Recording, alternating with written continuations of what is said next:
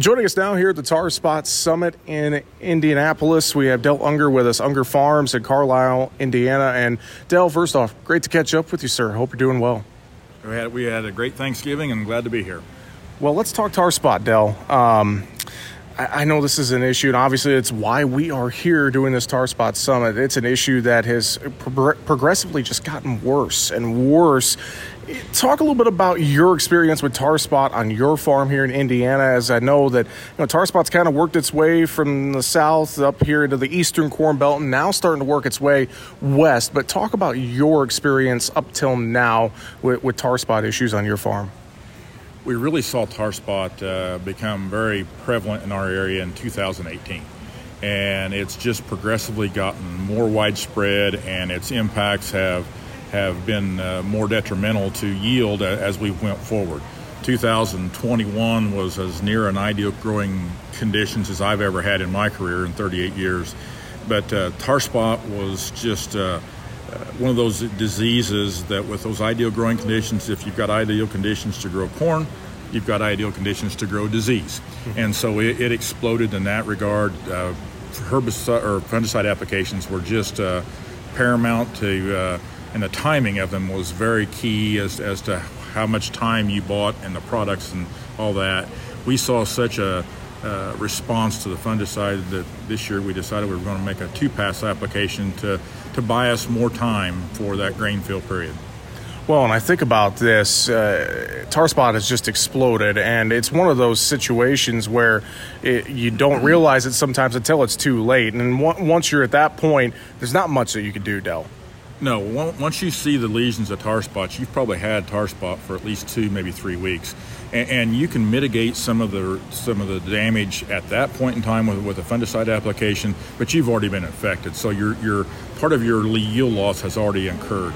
And so that's our program is all about, and how we manage it going forward is obviously hybrids that hopefully have more resistance, and our fungicide program has to be pretty stringent, and it's all about prevention, keeping it out of there to keep that yield potential intact. And it's also something, too, we're learning a lot about. As you mentioned, we're looking at new hybrid technologies, et cetera. What would you say to some farmers maybe who are just now experiencing tar spot? Maybe they're seeing it for the first time. What would be your recommendation, having dealt with it now for a few years, Del? Well, I think part of the first step would be to select those hybrids that are more tolerant. And then you need to be very proactive on your scouting and your herbicide or your fungicide applications, as if you're going to have one, or if you're not making a fungicide application at this point in time, you really need to study that, make those preparations now, because obviously with our supply chain issues and the application equipment that it takes to get it done, those preparations need to be made well in advance, and you can't just roll in and say I need to do it today and get me the stuff. So all that groundwork and that systems approach has to be laid early on. And great point you made there, making sure you have that plan in place, because as we know, so many different issues, supply chains and the cost of inputs. And I think we tell a lot of our producers, work with a retailer, not only have plan A, but B, C, D, E, F, G, H, et cetera. And obviously with tar spot being an issue, as you mentioned, it's even more paramount, Del. Well, yes, and it's one of those things that you can make that plan shift a little bit as you go forward, depending on the weather conditions, because Mother Nature still has the final say in all that.